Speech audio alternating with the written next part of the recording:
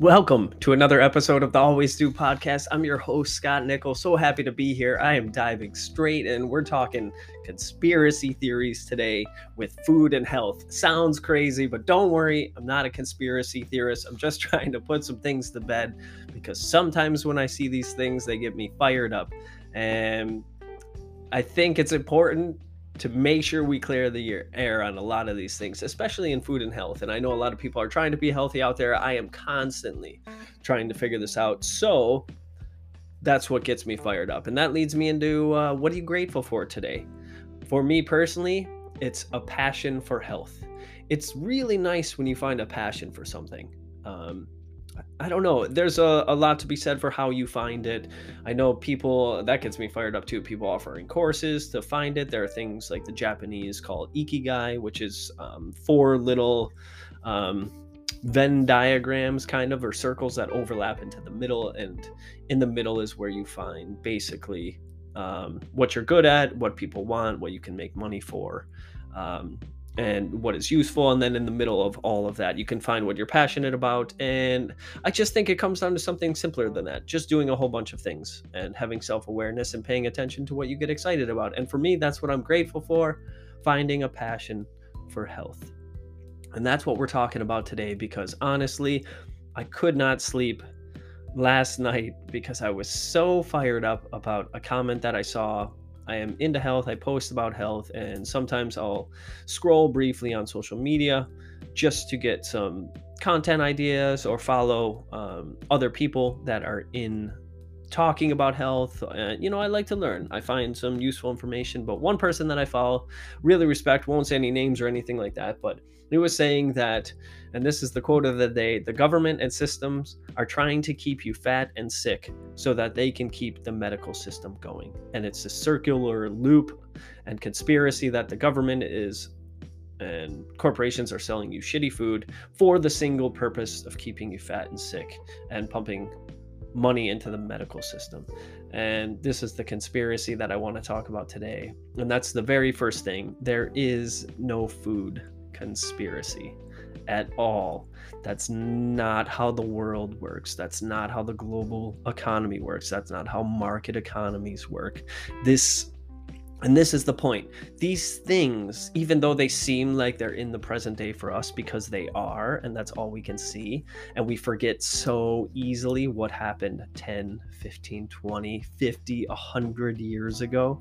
And that's the point. These things don't just happen over the past decade or the past 50 years or even 100 years. This is a 1,000, a 10,000, a 12,000 year old process when humans started to get domesticated by wheat and started to settle in settlements around 8 to 9,000 BC. So, and Yuval Noah Harari talks about this in Sapiens. And this is when the decisions were started to be made. And this is what I think is so fascinating. In the book Sapiens, he says basically the agricultural revolution was a trap and the worst thing that happened to humans. Again, if you haven't read the book, read the book. It is phenomenal. And he says, so if it was so bad for humans, why did they continue to domesticate themselves, be domesticated by wheat, start farming? Even though it was so bad for us, we were working, or sapiens were working way longer than they ever had. They went from, foraging and nomadic tribes to working, 4 hours a day and then hunting and gathering and then moving on to the next place. A simple life into working very hard on the fields, plowing, laboring, 10, 12-hour days to get a harvest, and even this led to the introduction of slavery. So this was not good for humanity. But why did humanity keep going? And the perfect answer is each generation did what the last generation did, and then along the way, when new information revealed itself, they made some minor tweaks along the way based on the information that they had that they thought was best. And a simple example he gives, when a previous generation had a farm and they were only working a certain amount of hours, let's say, to get a harvest, and they learned that if they put in an extra hour or two per day, they would get a bigger harvest. And if they got a bigger harvest, they could feed their family and also have some left over to sell to make some money. Not bad when you're in the present, but They also could not foresee, because we cannot predict the future, could not foresee that this led to growing family sizes because of the abundance in food and extras. It also led to lowering of immunities due to the wheat. And then it also led to growing cities and prosperous, where disease could spread like wildfire. So there were a lot of things that came that weren't beneficial. And of course, talking about 12,000 years ago, I'm sure they couldn't predict the epidemic we're in now, where wheat and gluten and sugar would have all of the effects that they have now. So I hope that makes sense, that these decisions were made over thousands and thousands of years that led us to where we are now. This isn't something that just happened overnight, where I hear the word like conspiracy. Oh, there's a conspiracy between, the government and these corporations trying to make you sick and fat. We'll get into how a market economy works, but if you know anything about economics, you, listener, and me, the consumers, we are what drive the economy. We'll get to that in a second. I'll get down to that in a little bit. But sticking with this is that these were decisions made over thousands of years, thousands and thousands. And it happened, so the health epidemic happened very slowly over time. And then also in Sapiens, he has another really good point that backs this up, is that he talks about what's called the law of luxury. And that basically states that luxuries become necessities over time. And we basically raise our standards, and this just happens over time. And we can see it now today. I mean, we have more than we ever had, and there's no way we can even see this with the phones. This would be a great way to relate it back, maybe not 10,000 years ago. It's hard to fathom that, but we have the phones now. Could you get rid of that and live in a society without it today? Yes, you could, but are you willing to do it? No, most likely not, because now a phone 10 years ago was an absolute luxury, as was a computer, as was everything that we had. But now it's a necessity. We need it. This is how progress happens. This is what progress is. And that we can also see with food, sugars, preservatives, and abundance. And all of these things make sense over time. So there is, again, no conspiracy. There's not some people sitting in a dark room making decisions trying to poison us to make us sick and fat. It was just decisions made over time, and the consumer, us, liked all the food, liked all the sugar, liked all the preservatives. It tasted good, so we ate it, and that became a luxury for us. And then the luxuries became necessities for us. And then I was thinking of all the different kinds of arguments. There are tons to be had here. Like, okay, fine, if it's not a conspiracy, then why are they still spraying things like Roundup and glyphosate pesticides on food? And I think that's quite easy to disarm if you just look at the statistics alone in America over the last 60 years. The population has doubled.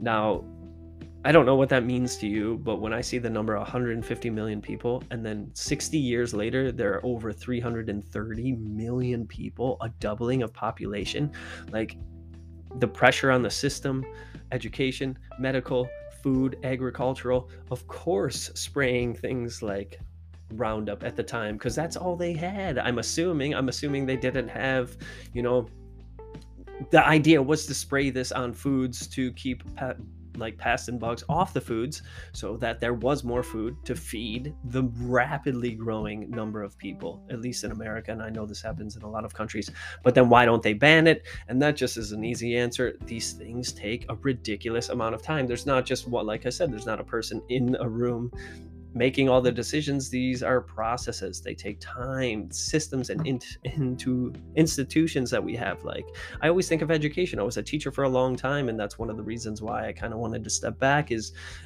after 20 years, I revisited an old school, and it was the same, literally the same, like the same math class, the same history class. And again, I know it's not about what they're learning, the subject material, it's about learning how to learn and self-reflect, but I didn't really see that there, and I just had kind of an icky feeling about that. It just seems like it's not logical, and it just can't keep up necessarily. But again, these institutions are trying to change, colleges are trying to change, high schools are trying to change, they are trying to change. These things just take time. Just like the 10,000 years to get to this point, it won't take 10,000 years to get out of it, but these things take time to recoil.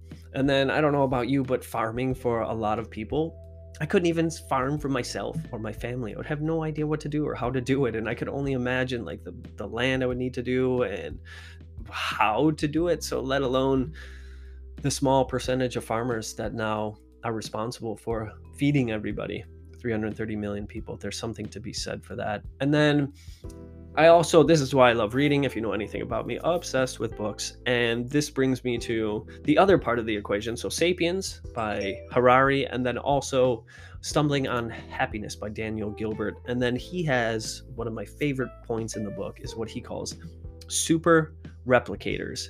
And I'm going to read a decently sized passage here. So stick with me because I think this is absolutely fascinating. Quote, "In short, the production of wealth does not necessarily make individuals happy, but it does serve the needs of an economy, which serves the needs of a stable society, which serves as a network for the propagation of delusional beliefs about happiness and wealth. Economies thrive when individuals strive, but because individuals will only strive for their own happiness, it is essential that they mistakenly believe that producing and consuming are roots to personal well-being. Although words such as delusional may seem to suggest some sort of shadowy conspiracy orchestrated by a small group of men in dark suits, the belief transmission game teaches us that the propagation of false beliefs does not require that anyone be trying to perpetrate a magnificent fraud on an innocent populace. There is no cabal at the top, no star chamber, no master manipulator whose clever program of indoctrination and propaganda has duped us all into believing that money can buy us love. Rather, this particular false belief is a super replicator because holding it causes us to engage in the very activities that perpetuate it." End quote.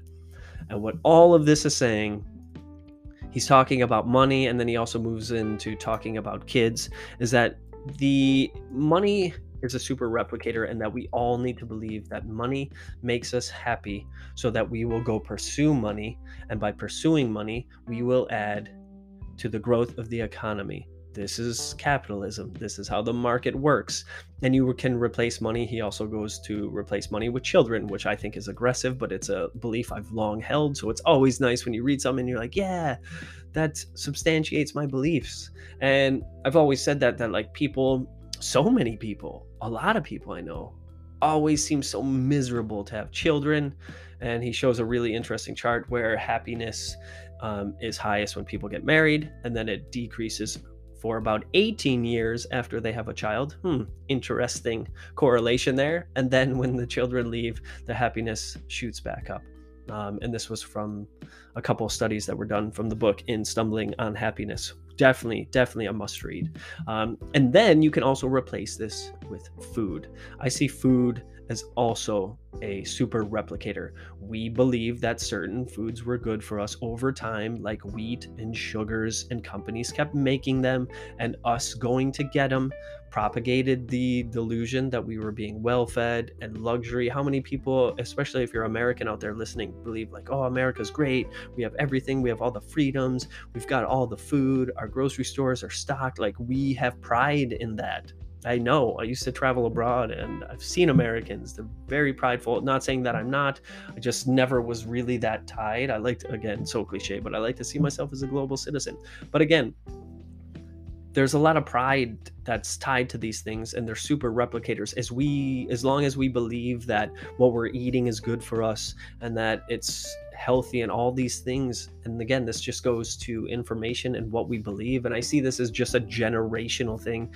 It's definitely not some sort of conspiracy. If your grandparents ate a certain kind of food, they ate it based on what they knew or what they didn't know. Either way, it doesn't matter. That informed their decisions about what they ate, and then they passed that on to their children. So let's say your parents, and then your parents ate a certain way. Why? Just because. So much of life is just because, until you gain awareness and start asking questions, which, to be honest, many people just don't. And now, with the advent of, social media and knowledge economy, more knowledge is being spread, easily accessible. I think people are getting the information, but yet they were lacking one major part, which was self-awareness. because that is the basis and foundation for everything. So once you have self-awareness, you can start to be like, why am I eating this? Why do I feel bad right now after just eating a huge pizza? Okay, maybe that could be why. And then you start to draw connections. So anyways, it's not some conspiracy theory. It's thousands of years of decisions made by people that were doing the best and making the decisions with the information they had at the time, in the systems and in the context that they had. And that leads me to another point that this person made about like doctors. Oh yeah, just prescribe a pill. And they made it seem so bad. But how easily we forget 10, 15, 20 years ago. When did the antibiotic come out? Maybe not even 50 years ago. Like that was considered one of the greatest inventions of all time. Antibiotics alone. And then pills became a thing. Like medicine increased. So yes, if somebody had high blood pressure or was diabetic, giving them pills was the best option. I hope I'm making that very clear. In the context at the time, the doctors who went to school and learned these things were making the best decisions with the information that they were taught at the time. And that is an institution, and then that's how it works. They go to school and they learn those things, then they teach other people, and then the schools teach them, and then the next generation comes in and they learn from the doctors, and then they do the same thing. And that's where we got to, was that pills became the answer, and the population came to see the pills as the answer also, because they believe in the authority of doctors. I thought it was good for not too long ago as well, that you would go see a doctor, he told you what to do, and of course it's trust. It's an institution based on trust. We trust doctors, we trust lawyers, we trust teachers. We go there and we expect them to do their jobs because they went to the institutions that we approved of and are now teaching our children or taking care of our parents and family and children, because it's trust. And that's where we were until not too long ago. This is not some conspiracy. I'm going to keep saying that, where just companies are like, yes, let's feed them poison. And this leads me to another thing about healthcare. I've traveled all over the world. I lived in Hong Kong for a while, and I say this time and time again when I come back. I've been injured. I used to play sports, and people will be like, oh my God, how did you get medical care over there? Get your teeth clean. And I continue to say this again, if you don't know or haven't traveled, you can't understand, and I get that. But other countries have better healthcare than America. Like better as in better. I mean like better, truly better, more advanced, I believe more forward thinking, but also at the same time, they also follow, this is the key point, they follow the same logic. This is a global medical economy. I could go somewhere in Hong Kong and get the same kind of treatment that I would get here, similar, with the same kind of processes. Like, oh, this hurts. Okay, I'll follow these doctrines, these guidelines, these steps, these questions. Okay, this must be wrong with you. Okay, go get an MRI scan. They follow the same procedure. Do you think that procedure happened within the last 5 years, 10 years, 30, 40, 50? This is an ongoing process that takes years, decades to get to where we are now. These things don't just change. And also that's important to state too, is that new information is becoming available daily. Like fasting wasn't really a thing until, let's say, 5-6 years ago, when I think it was Dr. Jason Fung made it kind of mainstream. I'm sure it's been around for a while. And we always say that now, like, oh, all these other people fasted, Gandhi. Fasting has been around for centuries, but nobody knew about it. We weren't as connected. It's just so easy to forget the context of the time when these decisions were being made. Nobody knew about fasting. I didn't know about fasting until I got self-awareness and started learning about things. If you don't have these things, then you can never know. And it's a simple thing of you don't know what you don't know. And it's not what you see, it's what you know about what you see. If I read a book or see something online, but I don't know anything about it, then it means nothing to me. So that's a little bit of a rant about that. But then I think the most important thing to tie this all together is that, and this is the harshest point, I think, is that we are the problem. We are 100% the problem, because that's how a free market works.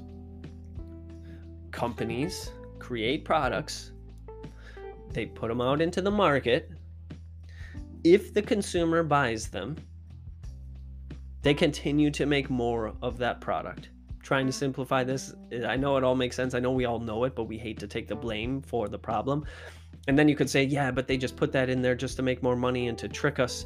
Well, no, they put it in there because you were buying it. Your grandparents were buying it. Your parents were buying it. That's how market economies work. Now you could say that, okay, they didn't know any better. No one told them. Yeah, no one told anybody anything back then. Information wasn't as readily available like it is online, like it is today, and spreading wildly through social media. This is a very recent thing that's happening. And then that goes back to the institutions. To change anything like this, big companies, institutions, we have to spread information. People have to be aware of what they're doing, and they have to stop buying this. So if we look at, like, let's say Coca-Cola or ice cream, if you don't buy that, they will 100% stop making it.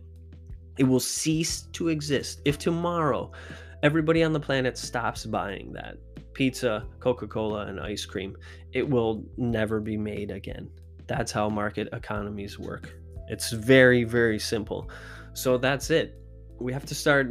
They only will buy, like, companies want money. And now that we know that, and we already knew that, they will make and sell whatever you buy. This is just a long rant. I think I'm just trying to talk through some thoughts here because, again, when I got into stand-up comedy, I forget her name, but one of the comedians, famous comedian, she said, if you don't know what to write, follow what makes you angry. And I heard this yesterday, some guy who's got like almost 1 million followers, which kind of upsets me. And then I looked through the comments. He was like, oh yeah, there's a conspiracy. They're trying to keep you fat and sick. And that's not the case at all. Just people have a lack of access to information. Like, you don't know what you don't know. Really, I see so many people that don't know about health until they see me, like, oh, why are you fasting? Why are you not eating? I've never heard of that. Why would you do that? People aren't doing their own deep information research and trying these things out at all. They're just not. That's not what most people do. So it's, I think, a responsibility of people who create content not to spread the ideas of conspiracy. And like I said, I looked through the comments and people were like, yeah, I'm confirmed. I always thought this. You know, I knew it was a conspiracy. I knew they were trying to poison us. And I just think this is a lot of misinformation. And then, of course, they're selling something, which nothing wrong with that. Again, we're in a market economy. We're selling stuff. But I think trying to tell people that they're overweight and sick is that someone in a dark room is making decisions to try to make them sick and fat. I just don't think that's how it works. That's not how history works. This has been a process of decision making over time. Like, you could say that, how come we wouldn't say that with wheat, right? Like, oh my God, they're putting wheat in all of our food. You would never argue that. That's the way it went for 12,000 years. Like, that was the initial crop that domesticated us, right? We're not going to argue that, but yeah, we'll argue sugar. You know, I mean, again, I understand that some people who are obese, it's a chemical imbalance. I think it is also a choice. Like, this will make you, again, I've never been there, but I've heard, like, it can make you need to eat and feel like you're starving if you don't get unhealthy food or fats or sugars. But then that comes back down to self-awareness and knowing that you're not going to starve to death if you don't eat sugar, and then making a choice. It really is a choice, no matter how hard it is, even if it feels like you're going to die. I mean, I went 5 days eating no food. It does feel like you can't go on any longer, but then you make the choice to do it because you know you'll be okay, or in this case, not do it. Anyways, just a rant about all of that. And those are my main points, right? Read Sapiens, read Stumbling on Happiness. You kind of get an idea of how we got to where we are, why humans make the decisions that they do, and that these things didn't just happen yesterday, that they happen over thousands of years with tiny decisions to put us where we are. And then super replicators is that we are responsible as a society, because that's where we are. That's where we are, a global society, a global network. That's what nations are. That's what people are. We follow stories and identities, and this is where it got us right now. So the only way out of this is to spread the information in a easily digestible way so people can try this. And then obviously with the doctors prescribing pills, that will change over time. And fasting will eventually, or things like that, fasting and diet will become more mainstream. So I think it's important to educate people, but not spread the idea that things are a conspiracy, because that's ridiculous. Yeah, I think that's all I have to say about that. So stop buying the junk. Of course, just you stopping buying it isn't going to change the world, but it's a start. And honestly, you will feel better. I think that's one of the things I keep wanting to pass along to people, is that the longevity thing. Like, if you eat healthy, you're going to live forever. Maybe you will. Who knows? Again, Harari talks about that in Sapiens, about the Gilgamesh project, and possibly extending our lifespan, or even doubling it by the year 2050, or by the end of 2100. So we'll see. But anyway, stop buying it. You might not live a bazillion years, but you'll feel better in the day to day. And remember, it's just the market economy. It's how it worked. It's what we signed up for. Consumerism. People are going to keep buying because that's what keeps the economy going. But do your part to stay informed, make the right decisions, and always do, and have your best day.